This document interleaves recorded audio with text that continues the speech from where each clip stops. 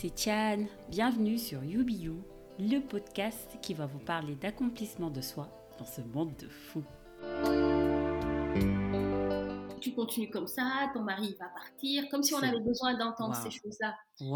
C'est grave. C'est dans ta tête, arrête de faire des caprices, bois un coup, fume un joint, enfin, vraiment des trucs que tu entends, tu te dis, mais est-ce qu'ils se rendent compte réellement de ma souffrance? Et là, c'est vrai que quand tu sors de là, tu peux plus, en fait. Aujourd'hui, on va parler de sexe, de sexualité, d'organes sexuels, de plaisir sexuel, de sexologue. Bref, le mot-clé, c'est sexe, tu l'auras compris. Donc, si tu es pudique, c'est le moment de libérer tous les chakras. Cet épisode ne s'adresse pas seulement aux femmes, mais aussi aux hommes qui sont aussi bien concernés par la question, et tu sauras pourquoi. Tu l'auras compris, nous parlons de vaginisme, et c'est avec Mame Ndanty Badiane, coach en la matière, et on va tout décortiquer sur You.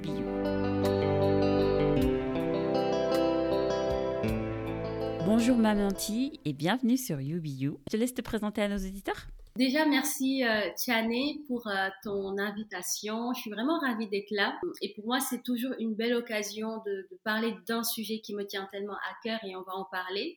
Donc, bienvenue à toutes les personnes qui vont écouter ce podcast et je vous remercie d'avance de nous accorder ce temps.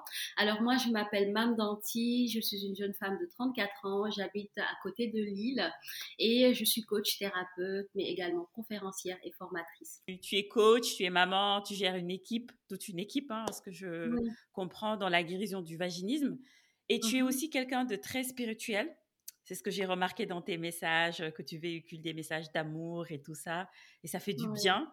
Est-ce que ça a toujours été le cas ou... Non, ça n'a pas toujours été le cas. Et c'est vraiment, je pense, le fruit de tout un travail que j'ai fait ces dernières années concernant un cheminement personnel, une quête de sens et vraiment tout un travail d'introspection. Donc avant, j'étais pas du tout comme ça. Et je pense que je l'avais à l'intérieur de moi. Tu vois ce que je veux dire? C'est que des fois, on est une personne, mais qu'on connaît pas. C'est vraiment après un travail sur soi qu'on apprend à se connaître, à se découvrir et qu'on va chercher les pépites qui sont en nous et du coup qu'on peut partager et dévoiler au monde. Peux-tu nous parler du coup de ton parcours classique avant de devenir coach? Alors moi j'ai eu un parcours classique. Alors je vais commencer mon enfance, mon adolescence rapidement. Donc moi j'étais une élève, donc je suis née au Sénégal. J'ai grandi au Sénégal, je suis arrivée en France après mon bac à l'âge de 19 ans. D'accord. J'ai fait toutes mes études au Sénégal, en tout cas les études primaires, collège et lycée au Mariste, qui est une école à Dakar. Et après en 2006, je suis arrivée en France, j'ai fait un DUT en comptabilité et en finance et après j'ai fait un master 2 en audit et en comptabilité. Et j'ai travaillé pendant 5 ans dans un cabinet comptable de la région à Lille. Et à un moment, je sais pas ce qui s'est passé, j'ai eu une illumination et je me sentais plus à ma place. Voilà, donc c'est là où tout un cheminement de questionnement a été ouvert. Mais voilà, donc j'ai eu un parcours classique, j'ai fait des études de comptabilité, j'ai travaillé en tant que comptable pendant 5 ans. Et ça se passait bien au niveau travail, mais je pense qu'à un moment donné, ça manquait de sens pour moi. Et c'est là où j'ai décidé de me reconvertir, de me former au coaching et de travailler dans quelque chose qui me fait vraiment vibrer. Parce que je pense que j'ai toujours été attirée par l'humain, la psychologie, le coaching. C'est vraiment des choses qui ont toujours été là. Même quand j'étais comptable, je me rappelle, mes collègues venaient dans mon bureau quand ça n'allait pas. C'était la psychologue de service. mais je pense que j'étais vraiment l'assistante sociale, la psychologue. Et mon bureau était toujours ouvert pour tout le monde jusqu'à un jour. D'ailleurs, une de mes elle travaille dans notre service, elle était apprentie, elle était en alternance, elle m'a dit Mame, je pense que tu devrais être coach. Et à l'époque, moi je savais même pas c'était quoi le coaching et du coup cette phrase est restée dans ma tête, j'ai fait mes petites recherches et c'est là où j'ai vraiment changé de branche et voilà. Ce qui t'a poussé à te dire je lâche tout, and Alors, I go, ou alors tu avais commencé le coaching pour voir un peu si ça marchait et non. après, non? Tu t'es lancée dans le Non, vide? non, non. Alors, ça demande beaucoup de courage, mais vraiment beaucoup de courage. Et j'avais très, très peur hein, de lâcher tout ça parce que j'avais quand même un poste, des avantages, des comptables d'un grand groupe. J'étais un peu une salariée chouchoutée, comme je disais, comme je le disais. Donc, c'est sûr que lâcher tout ça et redémarrer de zéro dans une discipline qu'on ne connaît pas, à laquelle on se forme, on ne sait pas ce que ça va donner. Mais je pense que quand on est fait pour quelque chose, en fait, comme tu disais, tous les planètes vont s'aligner pour que cette chose-là se fasse. Et puis j'ai eu la chance de rencontrer des personnes qui m'ont aidé dans le développement de mon activité. Et puis j'avais vraiment au fond de moi, tu sais, Tiane, cette petite voix-là à l'intérieur de toi qui te dit vas-y. Voilà, tu comprends pas, mais tu es tellement guidé à l'intérieur de toi. Tu sens que c'est le bon chemin, tu sens que c'est vers là que tu dois aller, même si tous les doutes sont là. Hein. Pendant que j'avais cette foi-là, j'avais en même temps tous mes doutes. Mais Mmh. tu te rends compte, tu as eu de la chance d'avoir eu un boulot dès la fin de tes études. Mmh. Alors qu'il y a plein qui cherchent, tu vas laisser tous ces avantages pour démarrer quelque chose qui, à la base, n'est pas ta formation initiale. Donc, j'avais vraiment beaucoup de doutes, Mmh. mais je pense que j'ai vraiment écouté ma petite voix et je me suis fait confiance, même quand rien n'était là. À l'époque, il n'y Ouais. avait rien qui était créé. Et j'ai dit, voilà, vas-y, de toute façon, tu as ton diplôme, t'as ton expérience. Si Mmh. ça marche pas, bah tu. Oui. Je m'étais dit ça, mais en même temps, c'était ma plus grande peur de Ouais. revenir dans la comptabilité parce que honnêtement, j'avais pas envie. Waouh. J'avais plus envie parce que j'avais senti que ce n'était plus ma place. Quand je t'entends parler, je pense que c'est en chacun de nous cette quête de stabilité et le fait de se dire: «Je laisse tomber cette stabilité pour aller vers l'inconnu». Waouh! Moi, tous les Ouais. jours, je réfléchis beaucoup sur ça et écouter sa petite voix, c'est pas facile et tu as fait quelque chose, d'extraordinaire, hein. Mais je pense que tout le monde est capable de le faire. Après, ça demande de dompter ses peurs aussi, parce que Mmh. finalement, ce sont nos peurs qui sont nos plus grandes limites, vraiment. Et des fois, on a peur de certaines choses, mais en réalité, c'est des fois même de l'illusion. Ces choses qui nous font peur, des fois, ne vont peut-être même jamais se produire, tu comprends? Donc, c'est vraiment un truc à gérer au niveau du mental. Moi, ça s'est vraiment fait crescendo. Ouais. Et plus je travaillais sur moi, plus j'avais des outils pour pouvoir voilà, y aller. Et tous les jours, c'est ce challenge. Qu'est-ce que je fais? Est-ce que j'y retourne? Est-ce que je retourne dans Mmh. mon ancien boulot? Est-ce que je démarre autre chose? Est-ce que je me laisse porter par mes envies, mes rêves, cette voie-là que je sens qui me paraît juste? C'est tout un jeu, alors qui n'est pas facile, Non. mais en tout cas, si vous allez jusqu'au bout de ça, il y a des beaux cadeaux et des pépites qui vous attendent. Avant d'attaquer le vif du sujet, hem, quel regard, toi, tu portes à la sexualité aujourd'hui par rapport à quand tu étais, petite? Aujourd'hui, le regard que j'ai sur la sexualité, pour moi, c'est vraiment quelque chose de sacré déjà. Pour moi, il y a vraiment cette dimension sacrée de la sexualité que je n'avais pas avant. Mais aussi tout ce côté léger, fun. Pour moi, aujourd'hui, la sexualité, déjà, c'est naturel. Voilà, le mot Mmh. naturel. Et c'est vraiment un jeu aussi. J'aime bien parler de sexualité comme étant un jeu, Mmh. comme étant une danse, comme étant quelque chose de fun, comme étant quelque chose qu'on explore en fait, donc qu'on découvre. Et voilà. Alors que quand j'étais adolescente et enfant, surtout l'adolescence, j'avais vraiment une vision très négative. Voilà. Pour moi, la sexualité, c'était sale, Mmh. c'était pas bien, c'était négatif, il fallait pas me parler de ça. Moi, j'étais une fille bien, Oui, euh, une fille parfaite, donc ces choses-là, faut pas me parler de ça. Et d'accord. c'est drôle Mmh. parce que du coup, en fait, je me suis construite avec cette vision-là négative que j'avais de la sexualité et qui m'a conduit aussi à des épreuves que j'ai traversées dont on va parler plus Oui. tard. Mais aujourd'hui, vraiment, c'est cette notion-là, en tout cas cette vision de la sexualité qui me permet en fait de la voir comme voilà, quelque chose de léger, de fun, de naturel, de vivant, voilà, de Mmh. vivant et d'agréable surtout. Selon toi, pourquoi le sexe est-il toujours si tabou? Alors qu'il s'agit d'un acte, comme tu disais, tout à fait naturel. Et c'est même dans les deux cultures, enfin dans les deux cultures, dans d'autres cultures du monde, pas forcément Oui. africaines. C'est pas qu'en Afrique ou que dans les pays africains ou dans les pays du Maghreb que la sexualité est tabou et mal. En fait, moi j'ai rencontré des collègues coachs qui sont européennes, russes, françaises, canadiennes, suisses.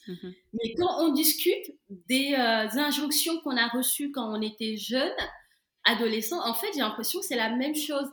Pour moi, ça vient de toute la culture, en fait, judéo-chrétienne, musulmane, en fait, des religions. Et s'il y a une chose qu'on partage tous, c'est les religions, en fait, qui existent partout. Et en fait, si tu regardes bien dans les religions, surtout dans les interprétations qu'on peut avoir de la Bible, du Coran, de la Torah, il y a quand même cette dimension un peu interdit, voilà, des notions d'interdit, des choses blâmables autour de la sexualité. Et du coup, je pense que dans l'inconscient collectif, on est un peu tous rattachés à ces choses-là, ce qui fait que, en fait, il y a un tabou collectif. Il y a un tabou collectif, il y a ce côté interdit, donc on n'en parle pas. Donc déjà, pour moi, ça viendrait de toute la culture religieuse, judéo-chrétienne et musulmane.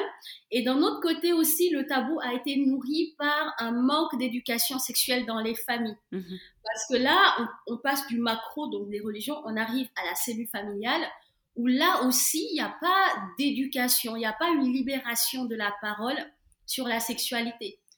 Je donne mon exemple toujours. Moi, à aucun moment, mes parents, à table ou autour du bol ou dans une discussion, m'ont parlé de la sexualité.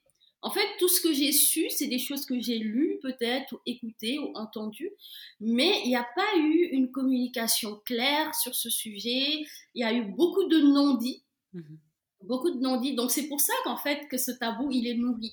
Donc pour moi, c'est vraiment ces deux volets-là que je vois qui fait que la sexualité est taboue. Moi, en ce qui concerne la religion musulmane, je trouve qu'elle a été très explicite parce qu'elle allait jusqu'à expliquer genre le devoir du mari, le devoir de la femme, quels sont les actes, enfin ce qui était permis, ce qui n'était pas permis, d'expliquer beaucoup de choses, de permettre beaucoup de choses. Et je pense que c'est nous, peut-être par rapport à notre culture ou par rapport à notre regard sur la religion, qu'on a sacralisé. Bien sûr que c'est quelque chose de sacré, mais qu'on l'a rendu tabou, qu'on l'a rendu sale. C'est pas forcément le message qu'on doit véhiculer aux enfants. Il y a des choses, par exemple, si tu veux apprendre la chasteté à quelqu'un, apprends-lui d'abord qui est Dieu, apprends-lui la religion, apprends-lui l'amour de soi, l'amour de son prochain, etc. Et ce sont des choses qui vont couler de flot, en fait. Ce sont des choses qui vont venir naturellement.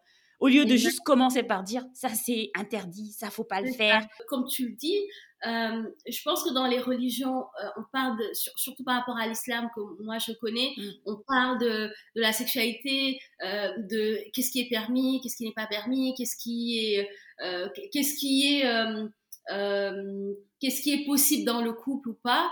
Mais c'est vraiment toutes les interprétations, parce qu'en fait les religions, parce que pour moi je fais la différence entre religion et spiritualité. Parce que je trouve que la spiritualité, c'est vraiment l'essence des mots, des textes. Et quand on lit le Coran avec une traduction, une interprétation spirituelle, on voit tout de suite la différence. Ça n'a rien à voir avec avec un Coran traduit, interprété avec des mots très durs comme ça. Tu dois pas, il faut que, tu vas finir. Enfin, et du coup, c'est ça qui fait peur et qui crée en fait tout ce flou-là autour de la sexualité qui est juste naturelle et autorisée dans le cadre du mariage par rapport à l'islam et qui est naturelle en fait. Mame Ndanty, j'aimerais bien que tu nous racontes une anecdote parce que tu as parlé de quand tu étais enfant, les petites choses en fait que tu as dû cumuler par rapport à la sexualité. Moi, je sais qu'effectivement, moi en tout cas, j'allais voler des magazines où je regardais des magazines de mes parents ou peut-être des livres. Ah, je voyais, ah bah d'accord. Mais je le faisais toute seule ou alors, enfin, c'est des souvenirs qui sont quand même. Est-ce que toi, tu en as eu des comme ça Moi, c'était les livres Harlequin. Ah. Tu sais, voilà, donc j'ai eu ma phase Harlequin. J'allais même au marché avec mes sœurs m'acheter plein de petits romans là. Tu sais, c'était les trucs vraiment l'été, je ne sais pas quelle année. le gars, le James Bond torse nu, enfin, je lisais ces trucs-là, mais laisse tomber comment je m'imaginais dans la scène, j'étais dans le truc, je vivais tellement que des fois, je me disais, waouh! Donc voilà, moi, c'était plutôt ça, parce que je pense que je vivais par procuration de ces... Et le pire, c'est qu'il n'y a rien dans les harlequins. C'est quand tu grandis que tu te dis, non, mais attends, c'est 2 bisous comme ça, et on est en mode, moi, j'avais mes copines qui prenaient des papiers journaux pour cacher que c'était des harlequins, et il y en a qui lisaient, qui ont aimé la lecture à cause de ça, quoi. Enfin, c'est dingue. Ah ouais, moi j'ai aimé à cause de ça, et c'est vrai que c'était différent des manuels scolaires qu'on C'est avait. mignon. Tu vois, c'était mignon, c'était des histoires d'amour, Ouais. c'était des histoires de plage, d'été, de chaleur, caliente. Enfin, moi, en Ouais. tout cas, j'aime bien cet univers-là Ouais. quand j'étais adolescente. Donc, j'ai aimé Maintenant que tu le dis, ouais, ça aura marqué notre adolescence en tout cas. Le vaginisme. Est-ce que tu peux nous expliquer ce que c'est? Donc, c'est un trouble sexuel féminin euh, qui se caractérise en fait par une contraction involontaire des muscles du plancher pelvien, donc le périnée. Et en fait, c'est cette contraction qui rend la pénétration très douloureuse, voire impossible. Donc concrètement, qu'est-ce qui se passe? Ce sont des femmes qui ont du désir, qui ont une libido, donc qui ne sont pas frigides, parce que souvent certaines personnes me disent mais peut-être qu'elles sont frigides, pas du tout. Donc elles sont tout à fait normales entre guillemets. Elles ont du désir, elles ont de l'envie, tout fonctionne très bien au niveau physiologique, mais qui n'arrivent pas à se laisser pénétrer par leur conjoint. Donc, quand il y a le rapport, il y a pas de pénétration possible. Ou si c'est possible, c'est très douloureux, ce qui fait que ça va s'arrêter tout de suite parce que la femme, elle a très mal. Et le conjoint, donc l'homme, il a l'impression de cogner à quelque chose qui bloque à l'entrée du vagin. Et souvent, il va dire, j'ai l'impression de cogner à un mur. Donc, expliquer comme ça peut paraître complètement, on se dit, waouh, c'est quoi ça? Mais quand on le vit, parce que moi j'en ai souffert, il y a 8 ans en arrière maintenant, quand je me suis mariée, mais c'est vraiment quelque chose qui en fait, on comprend pas ce qui se passe. Donc, toutes les femmes qui n'arrivent pas à avoir des rapports sexuels pendant plusieurs mois, voire plusieurs années, et qui se sentent bloquées par la peur de la douleur, ou qui se ressentent une phobie en fait dans leur corps, et qui ont l'impression que si elles se laissent pénétrer, elles vont mourir. Voilà, c'est vraiment dans ces cas-là où on parle de vaginisme. Et penses-tu que ça vient d'un traumatisme ou ça peut être du fait d'être vierge, par exemple, ou quelles sont les Alors, causes? il y a plusieurs causes. Moi, ce que j'ai remarqué dans ma pratique, parce que j'accompagne les femmes qui sont atteintes de vaginisme à guérir, il y a plusieurs causes qu'on peut mettre en 4 catégories. Donc, les premières causes, c'est souvent des femmes qui ne connaissent pas leur corps. Et ça, souvent, on pense que c'est courant, mais de connaître son corps, c'est normal. Mais en fait, beaucoup de femmes ne connaissent pas leur corps. Elles ont même des fois une vision complètement erronée de leur partie intime. Certaines, elles ne sauront même pas identifier où se trouve, tu vois, la vulve, les lèvres, l'urètre, le clitoris. Elles ont jamais fait, par exemple, un exercice que je demande souvent, c'est l'exercice du miroir, qui est quand même très simple. C'est de prendre un miroir et d'aller regarder ce qu'on a entre les jambes, les cuisses, pour juste dans un premier temps explorer. Donc beaucoup de femmes connaissent pas leur corps, et de ce fait, elles ont une vision erronée de leur vagin. Moi, je sais que quand je souffrais de vaginisme, j'avais l'impression que mon vagin était tout petit, rigide, un point noir. Dans ma tête, je le représentais comme un point noir. Donc, j'avais pas cette vision que c'était un muscle qui se détend, qui se contracte, que c'est comme un tube, et que un pénis peut rentrer dedans. Pour moi, c'était vraiment tout petit, trop petit. Et j'avais cette croyance que le pénis est trop gros pour mon vagin. Pour moi, voilà, j'avais vraiment cette croyance de me dire, mais comment est-ce qu'un pénis en érection peut rentrer dans un petit trou comme ça? Tu vois? J'ai vécu la même chose. Effectivement, tu me disais que tu as souffert de vaginisme. Donc, déjà, cette première cause, c'est toutes ces femmes qui ne connaissent pas leur corps. Donc, il est essentiel de connaître son corps, de le découvrir, de se réapproprier son corps, de connaître son anatomie, de savoir comment on est fait, le vagin, ses caractéristiques, etc. Et ça, franchement, déjà, si on fait ça, c'est un premier pas. Donc ça, c'est la première catégorie de causes. Et la deuxième catégorie de causes, c'est aussi, on en a un petit parlé, c'est l'éducation stricte autour de la sexualité.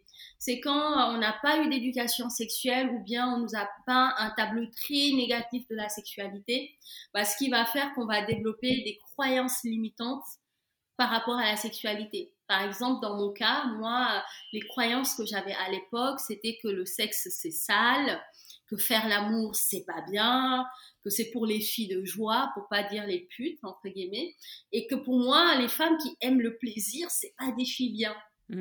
J'avais vraiment je jugeais même, pour te dire, certaines copines par rapport à ça.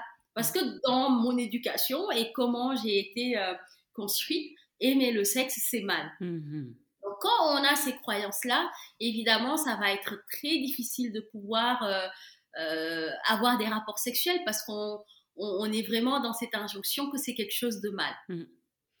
Et après, troisième catégorie de causes, c'est toutes les femmes qui ont malheureusement subi des abus, des attouchements, des traumatismes, enfants ou ados ou plus tard, et qui font que voilà, ces traumatismes ont laissé des séquelles qui font que à chaque fois qu'elles se retrouvent confrontées ou dans un moment intime, il y a des choses qui se réactivent par rapport à ce traumatisme qui n'a pas été réglé. Voilà, donc grosso modo, donc les 4 catégories, donc manque de connaissance de soi, éducation stricte, croyances limitantes donc autour de la sexualité, qui est une conséquence de la deuxième cause, et enfin traumatisme passé, des choses qu'on a vécues qui n'ont pas été réglées au sujet de la sexualité. Et c'est marrant tout à l'heure, je rigolais quand tu parlais de ne pas connaître son corps. Je me suis tellement retrouvée dans ça. Je m'étais jamais amusée en fait à connaître l'anatomie du vagin. Et jusqu'à ce que quand j'étais tombée enceinte, on commençait à me parler de certains mots, mais je te promets, j'étais incapable de te dire peut-être où se trouvait l'utérus, c'était quoi les petites, les grandes lèvres, le clitoris, la vulve, machin. Enfin, c'était peut-être des images que je me donnais, mais moi, je m'étais jamais amusée à regarder. C'était même interdit que je regarde en bas, en fait. J'avais inhibé ça et je me souviens, c'était même une sage-femme sexologue qui me montrait même à travers je sais plus je sais pas c'est comment on appelle elle avait un vagin quoi en mode je sais pas comment on appelle oui, les mannequins là. Voilà, les mannequins. Et je découvrais quoi, j'étais en mode waouh. Et là je me suis dit mais c'est grave, c'est hyper grave. En fait, oui, en fait, c'est comme c'est pas quelque chose qui nous a été transmis, c'est difficile, tu vois, comme quand je te dis que moi aussi, ça, je l'ai vécu. Comme on a été éduqué dans cette attention, voilà. Donc, qu'est-ce qu'on fait, nous, quand c'est comme ça? Le cerveau, il va juste occulter tout ça. Le cerveau, il a un fonctionnement... voilà, il fonctionne comme un cerveau. Quand on lui dit que cette zone ou cette chose, c'est dangereux, c'est pas bien, lui, il va le blacklister. Voilà. Donc moi, j'avais complètement occulté, même oublié que j'avais un vagin. Et j'avais pas ce schéma quand je me faisais mon schéma corporel dans ma tête. En fait, le vagin, il n'existait pas dans mon schéma corporel. Donc comme toutes ces personnes qui ont eu cette injonction de attention, cette éducation ou ce manque d'éducation sexuelle. Donc comme ça, c'est un peu comme un danger. En tout cas, quand on est enfant ou adolescent, on va tout de suite l'associer à du danger. Donc le cerveau, il va le mettre une croix. Tout à fait. On l'oublie. Et c'est ça qui se passe. Et du coup, on va jamais nous amuser à explorer ou regarder. On l'oublie jusqu'au jour où on en a besoin. Donc quand on se marie ou quand on commence une vie sexuelle, ouais. Voilà, et c'est là qu'on commence à aller regarder. Mais moi, je me souviens d'un cours, c'est le cours d'éco-femme, malheureusement que j'ai eu qu'une seule année, quoi. Pendant, je sais pas, comme tout mon cursus scolaire, secondaire, c'était un seul cours, une année, quoi. Le cours d'éco-femme qui était tellement enrichissant. Mais les garçons de la classe s'amusaient. Je sais pas si tu t'en souvenais, mais c'était le seul cours où j'ai un peu découvert un peu ce que c'était l'anatomie de l'homme, de la femme, et ça s'était arrêté là. Nous, au Mariste, on n'avait même pas ce cours-là. Tu te rends compte? Je sais que mes cousines me disaient qu'elles avaient ce cours, Et nous, on n'avait même pas ce cours-là. On avait les sciences de la vie et de la terre, donc les SVT, où on pouvait apprendre l'anatomie. Mais j'imagine que ça aurait été tellement plus intéressant de faire un cours vraiment complet avec tout ça. De parler de la sexualité, de la contraception, de beaucoup de choses, même pour éviter les MST et tout ça, parce que les jeunes, ils vont aller découvrir dans tous les cas. Donc, mieux vaut s'armer de ça, quoi. C'est comme l'hymen, tu vois. L'hymen, j'avais discuté avec une copine aussi qui s'y connaît bien et pourtant qui n'a pas débuté de vie sexuelle, mais qui s'y connaît bien. Et j'adore ça. Et moi, je ne savais pas, en fait. Elle me disait, il existe plusieurs types d'hymen. Je ne sais pas quoi. J'étais dans un autre monde. Tout à fait. Moi, en tout cas, je me disais, il ne faut pas que je mette de tampons parce qu'apparemment, tu peux perdre ton hymen ou des trucs comme ça. Et c'est après que je me suis rendu compte déjà que, on va y revenir plus tard, mais qu'il paraît une femme sur 2 a un hymen. Tu te rends compte? Mais complètement. En fait, il y a aussi toute un truc, un piédestal par rapport à l'hymen. Et je sais pas si c'est avec toi que j'en parlais. Et moi, ce qui m'énerve des fois dans ces histoires-là, c'est que j'ai l'impression que la valeur de la femme est associée au fait qu'elle ait un hymen ou pas. Mais waouh, c'est tellement archaïque, quoi, ces visions-là. Une femme, elle est tellement plus qu'une membrane. Parce qu'au final, c'est quoi l'hymen? C'est une membrane. Qui est là ou qui n'est pas là, que la femme peut perdre accidentellement ou pas, peu importe. Et donc, associer la valeur d'une femme et tout ce qu'elle est dans sa globalité, dans sa puissance à une membrane, waouh, enfin, moi, je sais que c'est des choses qui me choquent tellement que des fois, tu zappes quoi. En fait. Tu zappes. Et pour toi, quel a été ton problème? Alors, du coup, c'était un traumatisme? C'était les 3? C'était les 3. En fait, c'est vraiment tout ça. C'est que je connaissais pas mon corps, donc j'avais occulté l'existence de mon vagin. Et comme je dis, l'inconnu fait peur. Et comme je ne pensais pas en avoir, donc forcément, j'étais incapable de l'utiliser. J'avais aussi une éducation inexistante. À la maison, on parlait pas de sexualité. Je savais rien du sujet.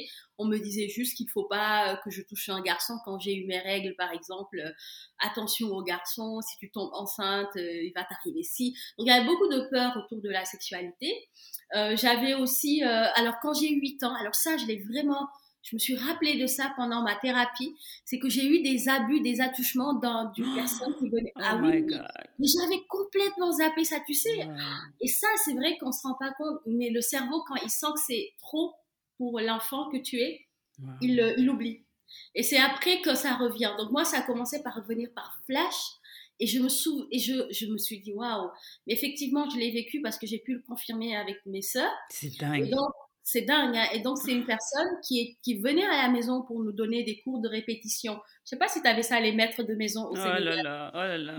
Une fois qu'on avait, donc il venait 3 fois par semaine. Et en fait, il abusait de mes sœurs et de moi.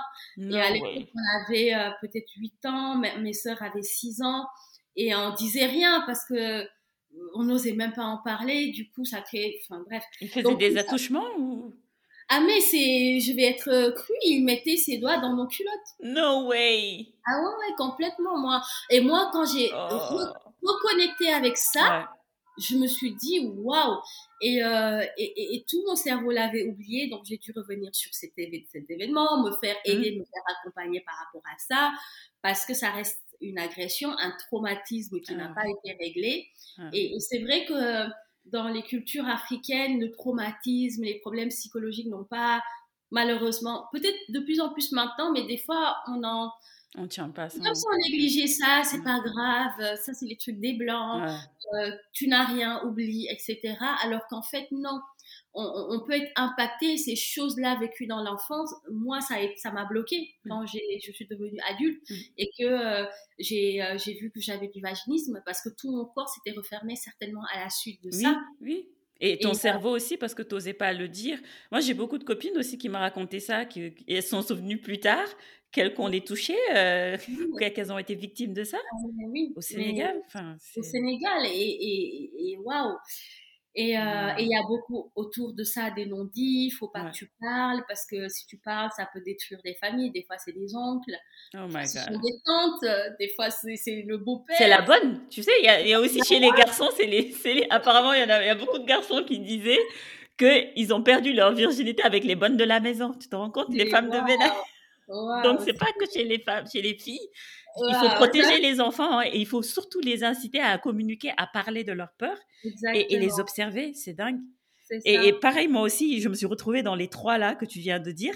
Et c'est dernièrement, cette semaine, que je commençais à y réfléchir. Je me disais, d'où peut venir ce traumatisme? Parce que dans mes souvenirs, j'ai pas dû être victime, en tout cas, d'attouchement sexuel, pas que je me souvienne. Mais il y a eu une étape de ma vie qui m'avait beaucoup marquée. C'est qu'il y avait une cousine lointaine qui était à un moment chez nous, qui vivait chez nous. Et elle avait l'habitude de sortir, d'avoir des copains et tout ça. Et un jour, une nuit, elle est rentrée tard. Elle pouvait plus marcher. Elle avait du sang taché dans son pagne. Elle hurlait. Elle disait qu'on l'avait violée. Et je me suis réveillée, mais je sais pas, je devais avoir 10 ans ou 11 ans. Wow. Et j'étais désemparée, en fait. Je la voyais, je disais, qu'est-ce qui se passe et tout ça. Et mon père qui essayait de m'expliquer, il avait essayé vraiment, il avait eu ce mérite d'essayer de m'expliquer en me disant... Oui, bon, elle a eu à faire ça, elle a fait aussi. Mais jamais, au plus grand jamais, ma mère avait peut-être ressenti le besoin de venir m'expliquer ce qui s'était passé. Tu vois? Et je pense que ça avait créé quelque chose dans mon cerveau. Complètement. Et j'ai dit non. Presque sûr. C'est presque sûr. Moi, par exemple, j'entendais... j'ai eu 2 expériences aussi comme ça. Donc, une copine qui s'était mariée bien avant moi, elle s'était mariée très très jeune, je pense à 22 ans. Moi, à l'époque, j'étais en master, je pense, j'avais pas encore terminé mes études. Et je lui disais, alors raconte-moi comment ça s'est passé. Donc, elle m'a expliqué un truc, mais hyper glauque, que c'est comme si, on lui mettait un couteau, mais vraiment un truc, tu l'écoutes et en fait, t'as plus envie. Donc, je pense que quand elle m'a raconté ça, moi, j'ai ancré ça. Et ça, c'est les cellules, en fait, ont des mémoires. Et ça, les gens ont tendance à l'oublier. Toutes les expériences que tu vas vivre, qu'elles soient positives ou négatives, tu vas les mémoriser. Donc, un souvenir, même si tu ne l'as pas vécu, quelque chose que quelqu'un t'a raconté, surtout nous, en tout cas, nous, cette génération d'hypersensibles, on va, en fait, l'aspirer. Se l'approprier. Voilà, comme si c'était notre histoire. Moi, je sais que quand cette copine-là, elle m'a raconté ça, j'avais l'impression que j'étais traumatisée, comme si je l'avais vécu. Donc, il y avait eu ça. Et après, j'avais une cousine qui s'était mariée. Et au Sénégal, à l'époque, c'était dans le temps, je pense que ça se fait encore toujours, il y avait une cérémonie après la nuit de noces. Donc, elle était couchée avec un pagne, mais malade, fatiguée, le visage gonflé. Mais ça m'avait tellement traumatisée, j'ai demandé à ma mère pourquoi elle était comme ça. Alors que ma cousine, elle était belle, énergie, vitale. Mais là, elle était mais j'ai l'impression elle sortait d'hôpital, quoi. Et j'ai pas compris. J'ai dit, waouh, si c'est ça qui fait qu'elle est dans cet état, mais moi, j'ai pas envie. Je pense que dès cet âge, j'avais 15 ans, j'avais dit, oula, c'est quoi cette histoire? Tu fais l'amour et tu te retrouves comme ça, couchée pendant 3 jours. Elle savait pas marcher, elle mangeait que de la bouillie et tout le monde était content, apparemment. C'est ça qui est choquant. Tout le monde était content de son état. Et moi, à cet âge, déjà, je comprenais pas. Je disais à ma mère, mais je la reconnais pas. Qu'est-ce qu'il y a? Qu'est-ce qu'on lui a fait? Je pensais qu'elle avait été battue. Donc, je voulais en plus parler de ça exprès parce que on est en 2022 et je trouve que ces pratiques existent toujours, en fait. Le fait de faire cette fameuse cérémonie de Laban, qui en soi peut être bien, hein, mais de la façon dont elle est faite, je sais pas, moi j'y adhère pas du tout. Et je trouve ça très violent et je trouve ça vraiment...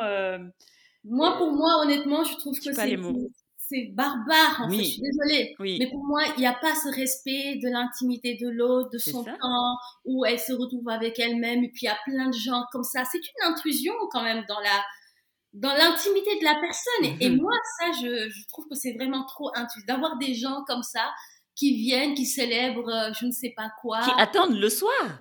Il y a les Badianes, les tantes qui restent dans le couloir, qui passent la veillée de la nuit, qui attendent le couple qui est dans la chambre. On attend qu'ils fassent l'amour. On attend qu'ils fassent leur nuit nuptiale pour ensuite exhiber le drap. Déjà, pour l'homme, je pense que c'est un gros challenge parce qu'il va falloir qu'il prouve. Et pour la femme, t'imagines, on te violente. Pour moi, c'est de la violence. On te violente. On est obligé là de faire l'amour, en fait, que tu sois prête ou pas prête. Pas prête, ouais. Je vais me forcer dans toi et en général, c'est ça, quoi. Et les gens sont contents. Et tu vois, c'est exactement ça. C'est que il y a pas en fait, on laisse pas au couple le temps déjà de s'apprivoiser, de prendre peut-être une semaine s'ils ont envie, à l'homme d'y aller doucement avec douceur. Là, en fait, on met la pression à l'homme pour se sentir homme, viril, masculin. Quelle que soit la façon dont il va le faire, il faudrait que ce drap soit taché. C'est dingue. C'est complètement dingue. Quand on y repense, franchement, on se dit, waouh, il est temps que toutes ces choses-là s'arrêtent et surtout d'arrêter de mettre sur un piédestal l'hymen. Il y a des femmes qui n'en ont pas. Qui n'en ont pas. Et ça ne fait pas d'elles des moines. Et tu peux être vierge, franchement, moi j'en ai, mon cas et d'autres personnes, je veux dire, t'as pas un flot de sang en fait. C'est pas ça la virginité. Le flot de sang en général, c'est la violence qu'on subit qui fait qu'on a du sang. C'est ce que je pense. Je suis d'accord avec toi. Quand c'est fait avec douceur et qu'on y va doucement, c'est une défloration. C'est la membrane qui va tout juste. C'est quand justement, effectivement, il y a eu ce côté brutal, violent, que ça se rompt d'un coup. Et là, effectivement, il y a du sang. Mais l'hymen, c'est une membrane, c'est pas un mur. Hein. C'est pas un truc qu'il faut défoncer. Avec un camion et puis voilà. Et franchement, comme tu le dis là, quand je vois certains commentaires dans les groupes et tout, anneaux et tout, mais j'ai pitié et je ressens de la tristesse quand je vois certaines femmes dire non, mais c'est ça, être femme, hein, il va falloir que tu mougnes, hein, après ça ira. Je veux dire, en gros, laisse-toi violer, excusez-moi du terme, mais laisse-toi te faire violenter jusqu'à ce que ça passe. Et alors, le pire, tu sais, c'est quoi? J'ai l'impression qu'il y a même des femmes, pour elles, c'est ça le truc ultime qu'il faut faire pour être une vraie femme, tu vois. Genre, si tu n'as pas vécu, tu vois, t'as pas cette impression que genre, en gros, c'est le truc, quoi, la couronne, quoi, genre, n'importe quoi. Moi, je me dis des choses, je me dis, mais en fait, le truc, il se passe pas là. C'est pas à qui a souffert le plus, pour mériter d'être une femme. C'est waouh. Et quand on débute sa vie sexuelle comme ça, je pense que tu peux même devenir vaginique à partir de là. C'est-à-dire, tu as toujours peur. Moi, en tout cas, ma propre histoire, c'était un peu comme ça, où j'avais une image très négative du sexe. Et au fur et à mesure, comme la première expérience, tu te dis bon. Et après, au fur et à mesure, tu te refermes. Et ça devient un calvaire. Et il y a beaucoup de femmes qui souffrent. Moi, j'en ai connu qui sont toujours dans leur ménage, qui souffrent toujours parce qu'elles se font pas plaisir pendant leur débat sexuel. En fait, elles savent pas ce que c'est que pour elles la sexualité. Ça rime avec serrer les dents, procréer, et donc elles sont même pas à se demander est-ce que ce truc-là peut me procurer du plaisir.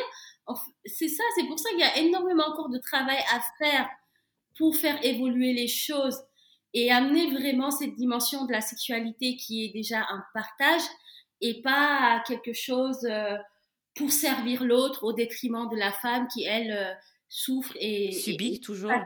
Quoi. Dommage, faudrait que ça change quand même. Mais ça va changer. Dis-moi, du coup, il existe combien de types de vaginisme? Alors, il y a 2 types de vaginisme et plusieurs formes. Donc, dans les types, il y a le vaginisme primaire. Donc, le vaginisme primaire, c'est celui que nous avons eu toutes les deux. C'est celui qu'on découvre au tout début de sa vie sexuelle. D'accord. C'est-à-dire, on arrive pour la première fois, on essaie de faire l'amour avec son mari, et en fait, ou son chéri, et ça fonctionne pas. Là, c'est vraiment tout début de la vie sexuelle. Et il y a le vaginisme secondaire qui, celui-là, en fait, intervient après une vie sexuelle où tout se passait très bien. Et subitement, il y a un blocage.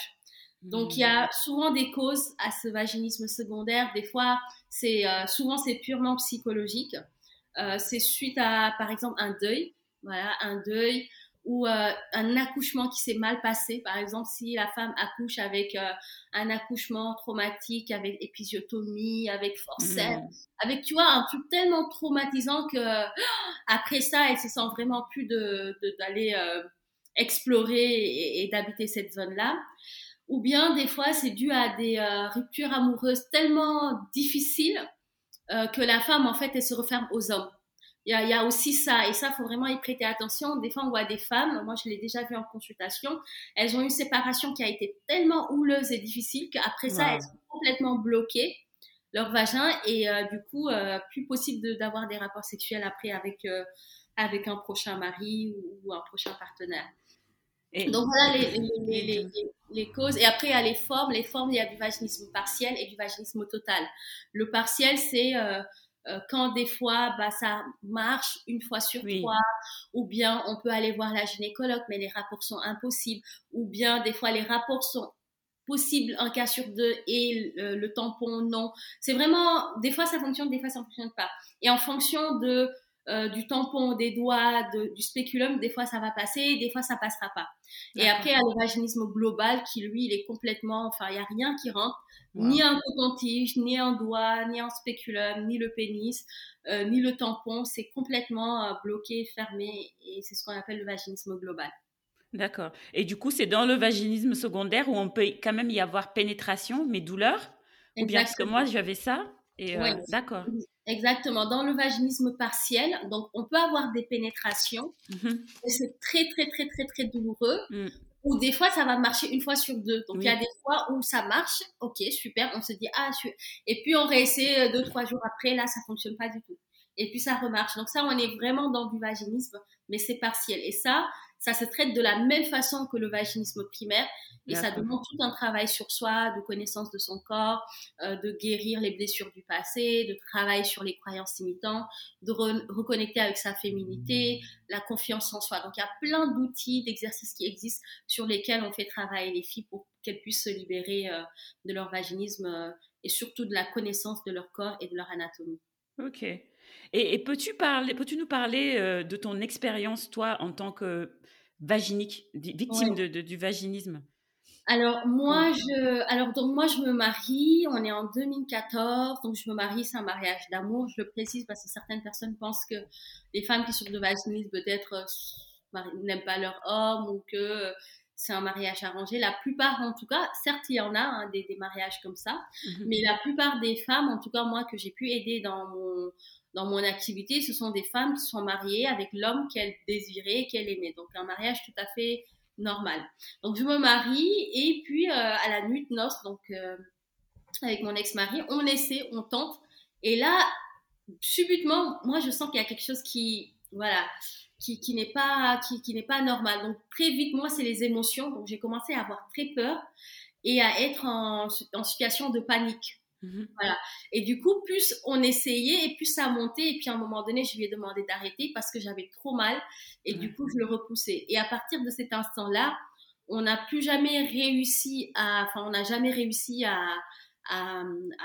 aller jusqu'au bout. Donc pendant les préliminaires, tout se passait très bien. Donc ça, c'est important de le souligner, c'est que on a du plaisir, on ressent, on mouille, on a des symptômes physiologiques qui montrent que voilà, l'envie est là, le désir est là, mais c'est vraiment au moment de la pénétration où tout s'arrête, stop. Et dans ma tête, en fait, moi, l'équation qui se passait, c'était pénétration égale mort. Voilà. Pour moi, si je me laisse vraiment, dans ma tête, c'était si je me laisse pénétrer, je vais mourir. Donc, il y avait une peur et en même temps des émotions, de la panique, de l'incompréhension. Enfin, vraiment quelque chose qui te tombe comme ça, tu comprends pas. Alors, au début, moi, je me suis dit, écoute, c'est normal, attends, t'es vierge, ça passera, c'est normal que la première fois se passe pas comme ça. Dors et puis demain, vous réessayez. Donc, le lendemain, on réessaye, même scénario. Et puis, 2 jours après, même une semaine après. Puis, ça dure comme ça. Et puis après, t'as plus envie, en fait. Des fois, ça te donne... Moi, en tout cas, l'image que j'avais du sexe, c'était waouh. Ouais, après, t'as plus envie, mais moi, je sais il fallait que, tu vois, j'avais vraiment aussi ce truc-là. Non, il faut que ça se passe. Je peux pas rester comme ça. Attends, je suis mariée depuis 2-3 mois. Il se passe rien. Enfin, et puis, j'avais beaucoup de culpabilité par rapport à mon ex-mari parce que j'avais l'impression que je le privais de quelque chose, tu vois, qu'il devait avoir à l'époque avec mes pensées que j'avais. J'étais vraiment dans ce truc de, c'est de ma faute, je suis responsable et voilà. Mais est-ce qu'il t'entretenait pas dans ça? Parce qu'il y a beaucoup d'hommes aussi qui peuvent qu'est-ce que j'ai envie de Alors, te mettre un peu la pression, te faire sentir coupable de pas leur procurer leur bonheur et tout ça. Ça aussi, c'est dur. Hein. Ah, mais c'est clair, surtout, lui, au début, je pense que, comme moi aussi, il était en tout cas, je pense qu'il était dans l'espoir de ça va se faire, c'est le début, c'est la première fois. Il était patient, ouais. Voilà, très patient au début, on va y aller doucement. Donc, quand ça n'a pas fonctionné, il n'était pas en mode alerte, panique. Non, non, il disait rien. C'est moi qui me posais beaucoup de questions et que moi qui me sentais coupable par rapport à lui. Mais plus le temps passait, plus je voyais effectivement que ça commençait à l'agacer un petit peu. Et c'est là où les premières réflexions, voilà, commençaient à pointer du doigt. Et c'est là où on commence davantage à culpabiliser parce que malheureusement, le fait de dire à l'autre, c'est des caprices, arrête, même les enfants, même les jeunes de 15 ans y arrivent. Du coup, il me comparait quand même avec, tu vois, des jeunes de 13, 15 ans qu'il faisait. Et du coup, ça faisait que je me sentais vraiment pas bien par rapport à ça. Et mon niveau de confiance en moi était au plus bas. Et à un moment donné, je me dis, il faut que je trouve une solution. Donc, je fais des recherches. Alors, je vais raccourcir l'histoire parce qu'elle est beaucoup plus longue que ça. Et puis, un jour, je tombe sur un thérapeute qui a l'air devenu un ami. Mais avant ça, j'ai eu une errance médicale. C'est-à-dire qu'aujourd'hui, les sexologues, gynéco, kinés sont complètement à l'ouest par rapport au vaginisme. Donc, la plupart que je consultais ne connaissaient pas du tout ce que c'était. Ils me regardaient comme ça avec des gros yeux. C'est moi qui leur donnais les symptômes, mais je te jure, c'était désespérant parce que tu consultes avec beaucoup d'espoir. C'est dommage. Et c'est là où tu vois que, en fait, les personnes censées t'aider sont même pas au point sur le sujet. Et c'est tout ça après qui m'a donné envie de créer le programme, le coaching pour aider les femmes parce que j'ai vraiment vu le désert médical qu'il y avait. Et le désintérêt, quoi. Le désintérêt et puis même... C'est dingue, c'est un monde de mecs, comme on dit. Ouais, et puis même le côté... même des femmes, hein. Puis moi, je consultais des femmes avec l'espoir de... Ah, ce sont des femmes, mais des fois, c'était même pire que les hommes qui comprenaient pas et qui te faisaient des réflexions, mais... si tu continues comme ça, ton mari va partir, comme si on avait besoin d'entendre ces choses-là. C'est grave. C'est dans ta tête, arrête de faire des caprices, bois un coup, fume un joint, enfin, vraiment des trucs que tu entends, tu te dis, mais est-ce qu'ils se rendent compte réellement de ma souffrance? Et là, c'est vrai que quand tu sors de là, tu peux plus, en fait. Tu te dis, ils me comprennent pas, ils respectent même pas moi, mais moi, il y avait une femme qui m'avait dit, mais c'est normal, hein, dans ta culture, vous restez vierge jusque 27 ans, bah, je lui dis, bah... Le temps d'entendre ces choses. En fait, j'ai tellement entendu des choses entendues qu'on m'a dit et aussi que mes clientes me racontent. C'est pour ça que moi, à un moment donné, j'ai dit stop, voilà, tout ça, stop.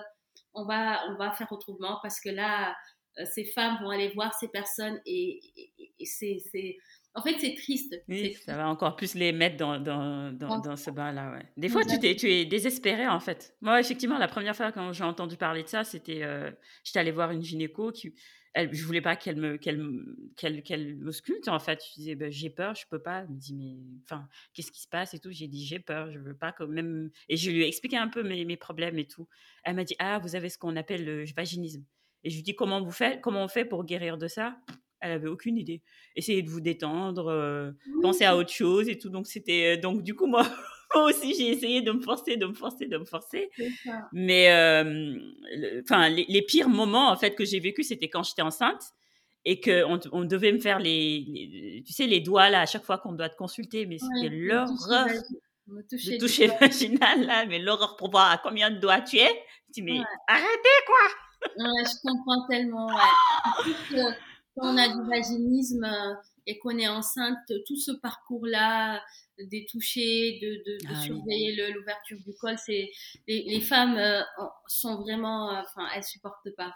Mais heureusement que toi, je pense que tu es quand même tombée sur une qui a diagnostiqué très tôt ce que tu avais. Donc ça, c'est une chose. Et en plus, qui a été plutôt compréhensible. Parce que moi, j'ai une dame qui voulait me mettre le spéculum presque de force. Elle m'écoutait même pas. Donc, elle voulait mais vraiment traumatisant. Je sors de là, j'étais en pleurs. Et je lui dis, madame, non, ne le mettez pas, j'ai peur. Mais qu'est-ce que vous faites? Et elle me dit, mais attends, je vous examine. Je vous dis que ça va pas rentrer, j'ai peur.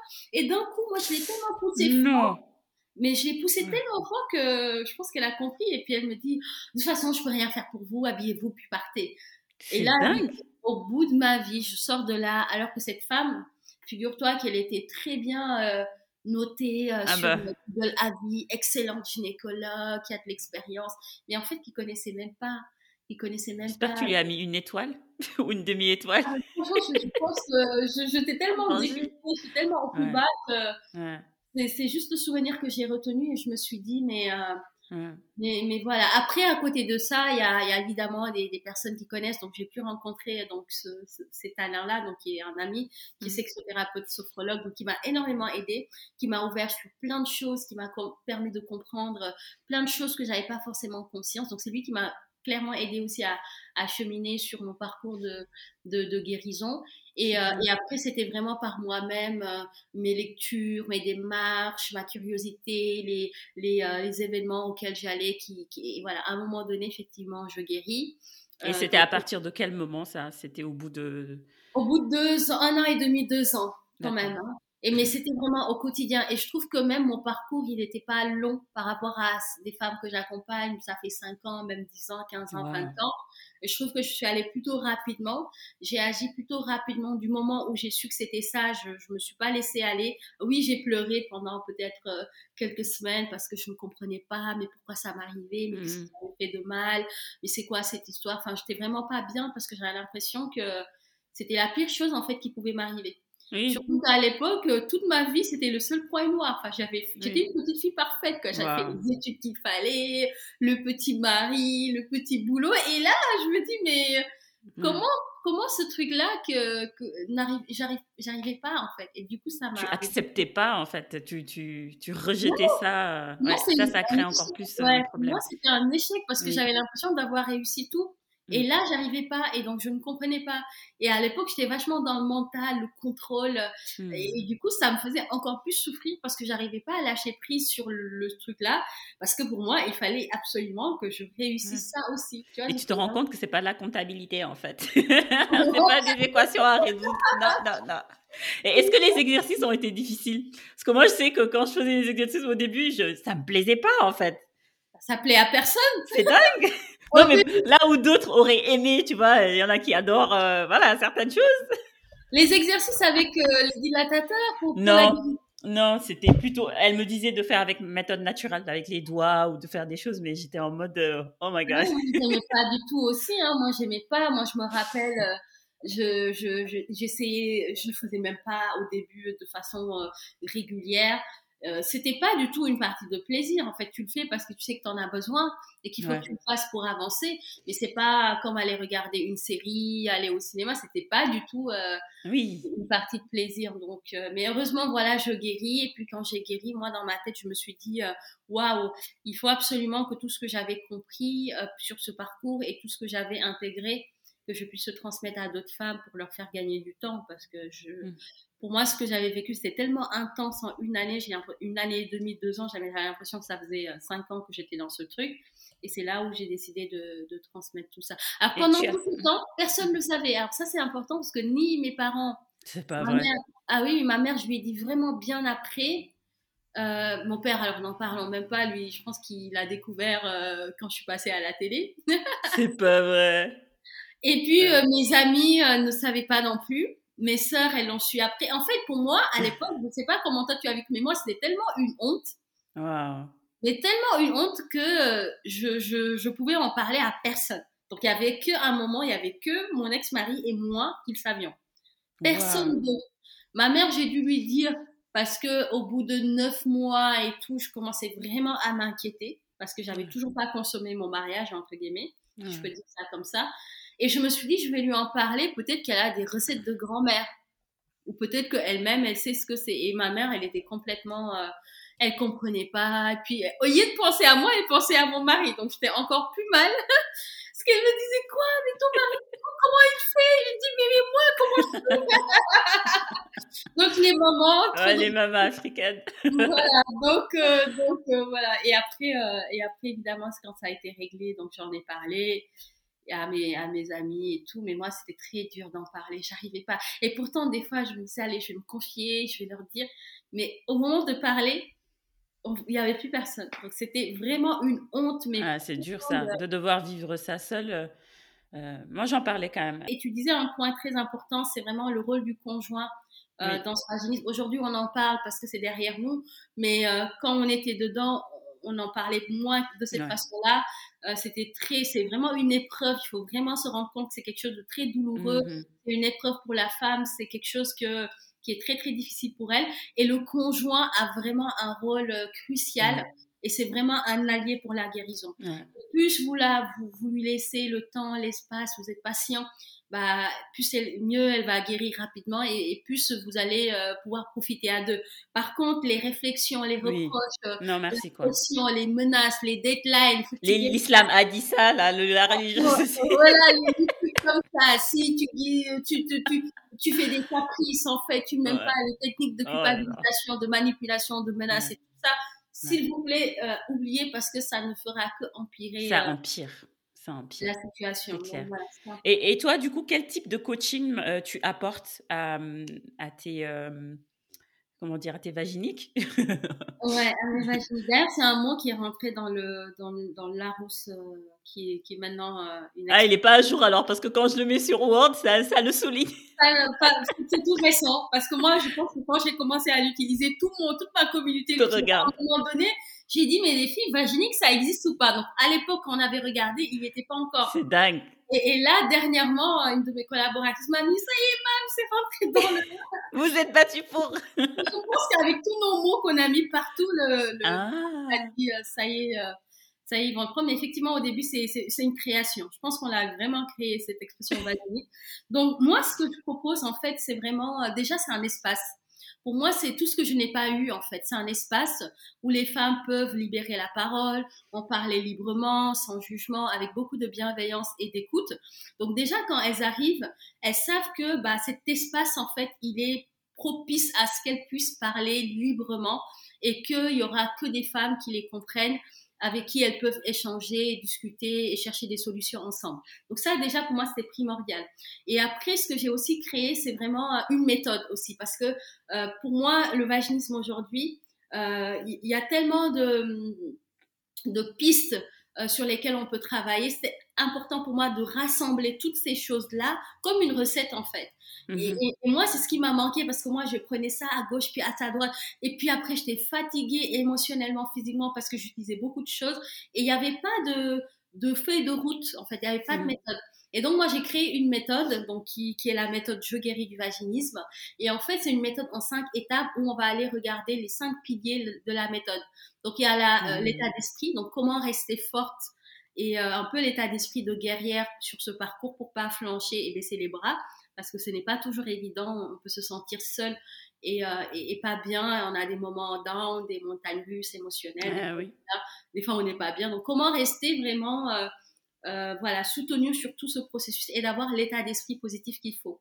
Et la deuxième étape, c'est vraiment travailler sur la connaissance du corps. Donc ça, on en a déjà parlé, donc connaître son corps, se le réapproprier. Et puis il y a toutes les questions sur le travail des croyances limitantes, donc toutes ces choses qu'on se raconte sur la sexualité qui n'est pas vraie, qu'il faut virer et remettre à la place d'autres croyances qui sont porteuses. Aller regarder si dans l'enfance, on n'a pas vécu ou l'adolescence des traumas qui n'ont jamais été traités. Dans mon cas, ça n'avait jamais été regardé, je l'avais même occulté. Donc, aller travailler dedans pour pardonner, se pardonner, réparer. Et tout ça avec des outils de coaching, de PNL, de neurosciences et de EMDR et d'hypnose. Donc, c'est quoi EMDR? EMDR. Ah, j'avais entendu ça, oui. Voilà, c'est un outil, en fait, avec les yeux, c'est d'aller reconnecter avec le trauma pour le revivre, en fait, pour se dissocier avec. Oui. C'est vraiment un outil de dissociation. Limite, c'est que tu arrives à revivre la chose, mais sans être actrice. Donc, vraiment, et donc, ça te permet vraiment de te dissocier. Avec du recul, d'accord. Exactement.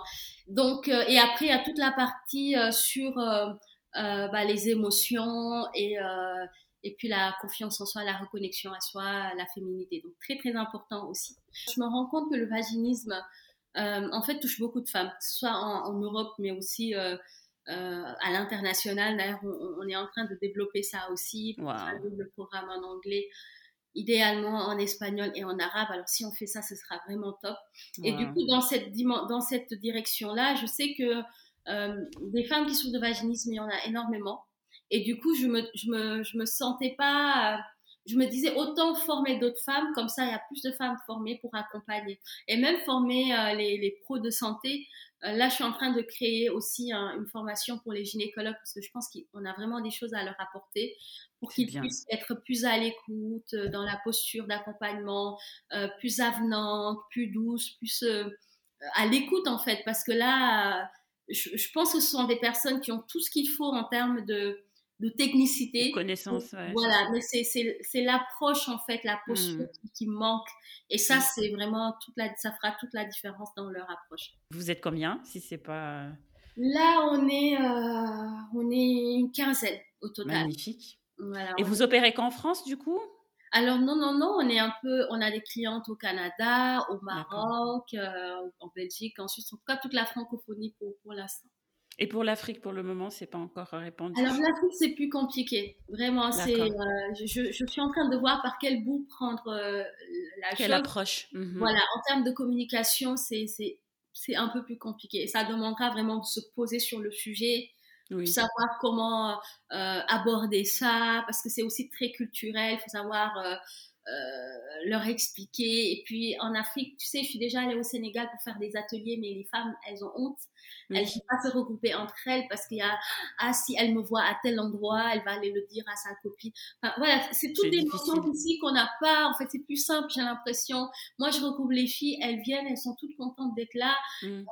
Même si certaines peut-être y pensent, mais très vite, c'est éludicé et on n'en parle plus. Mais au Sénégal, franchement, j'avoue que j'ai beaucoup de mal et je ne sais pas comment arriver à... Et puis voilà, comme mon programme aussi, il y a beaucoup de développement personnel, donc ça demande aussi d'avoir un parcours déjà sur ces sujets-là. Mais j'ai déjà eu des clientes sénégalaises et ça, c'est vraiment... C'est bien ça. Super fière.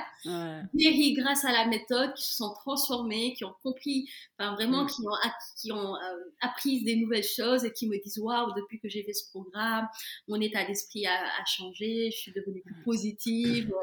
Avec mon mari, ça se passe mieux, il y a plus grande communication. Donc je sais que ça va fonctionner, mais je pense que c'est juste une question d'approche et de communication. Avant de clôturer ce thème coaching-là, est-ce que c'est accessible à tous? Moi, je pars de l'idée que si on a envie de guérir réellement, on peut guérir. Ça, c'est clair. Sachant qu'aujourd'hui, moi, j'ai une batterie d'offres. J'ai des offres qui partent de 27 € à plusieurs milliers d'euros. Donc, chaque personne, en fait, en fonction de sa bourse, de son budget, peut trouver, en tout cas, quelque chose qui peut déjà l'aider et la transformer. Et il y a énormément de contenu gratuit. Moi, je me rends compte que ce que je partage dans le blog, sur le compte Instagram, c'est énormément de valeur. Et je pense qu'une femme qui a vraiment envie de guérir et qui est vraiment déterminée, le compte Instagram, le blog, déjà, en termes de ressources, il y a tout ce qu'il faut.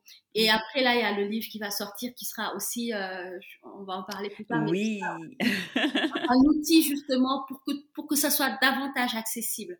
Après, c'est sûr que moi, mes coachings, surtout quand c'est moi qui les fais, c'est quand même dans certains prix, c'est pas, c'est peut-être pas donné à tout le monde, mais tout dépend des priorités et de ce qu'on a envie de faire et de comment on a envie d'avancer. Mais je sais qu'aujourd'hui, toutes les femmes peuvent, à partir de 27 € se procurer un programme, un accompagnement, quelque chose qui peut déjà les aider avec déjà toutes les ressources gratuites offertes, tout ce qui va arriver. Il y a un point de départ, en fait. Donc, il y a un livre qui sort le 15 mars, donc il est déjà en précommande dans plusieurs librairies. Moi, ce que je voulais, c'est regrouper dans un guide. C'est un tout petit livre, un guide pratique. Parce que moi, c'est ce que j'aurais aimé savoir. J'aurais 2 petites questions pour toi avant de clôturer cet épisode.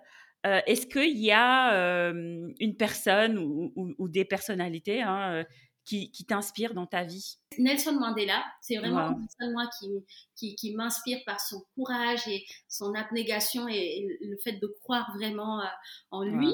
J'ai également ma chère Oprah Winfrey, donc je la kiffe. Voilà, je pense que pour toutes les femmes afro, même les femmes du monde, mais particulièrement pour nous, par rapport à l'afrodescendance de se voir, moi je sens que c'est vraiment une femme qui vit dans ma tête. Voilà, elle m'inspire. Et à chaque fois, des fois, quand je dois faire quelque chose, je me dis, qu'est-ce que Oprah ferait? Tu vois, et vraiment aller jusque ce détail dans ce choix-là, dans cette situation, qu'est-ce qu'elle ferait, de ce que je sais d'elle, et vraiment d'être inspirée par elle au quotidien. Et dernière personne à qui je pense aussi, quand je pense à Oprah, il y a Maya Angelou. C'est ce que j'allais dire. Quand tu as dit Oprah, j'ai cité... C'est dingue. I love Maya Angelou. Pareil, elle, par sa douceur, sa bienveillance, ses poèmes, son empowerment, tout ce qu'elle a fait pour les femmes. Et voilà, donc moi, vraiment, ces trois personnes-là, je pense que c'est les personnes qui m'accompagnent dans mon quotidien. Magnifique. La dernière question maintenant. Le titre du podcast, You Be You, qu'est-ce que ça évoque chez toi? Être toi dans toute ton unicité, dans toute ta différence et de l'assumer, mais complètement. Et vraiment, pour moi, ça, tu vois, j'ai un ami que j'adore qui est coach, mindset coach, et qui dit être soi, c'est non négociable. You be you, c'est ça, c'est trop beau, c'est trop beau. Merci beaucoup, hein. Merci, j'ai adoré, j'ai pas vu les minutes passer et je pense que je serais restée 2 heures, mais je vais avoir pitié de nos auditeurs. Je suis sûre qu'ils m'ont aussi adoré parce que voilà, c'était de vrais moments d'échange. Merci à toi, merci pour ta disponibilité.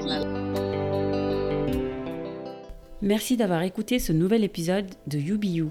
J'espère qu'il vous aura plu autant que moi. N'hésitez pas à liker, partager ou encore mieux me faire un feedback par rapport à vos ressentis. Et surtout, n'oubliez pas de vous abonner à notre page Instagram et Facebook pour beaucoup plus d'échanges. Merci, à très bientôt sur You Be You.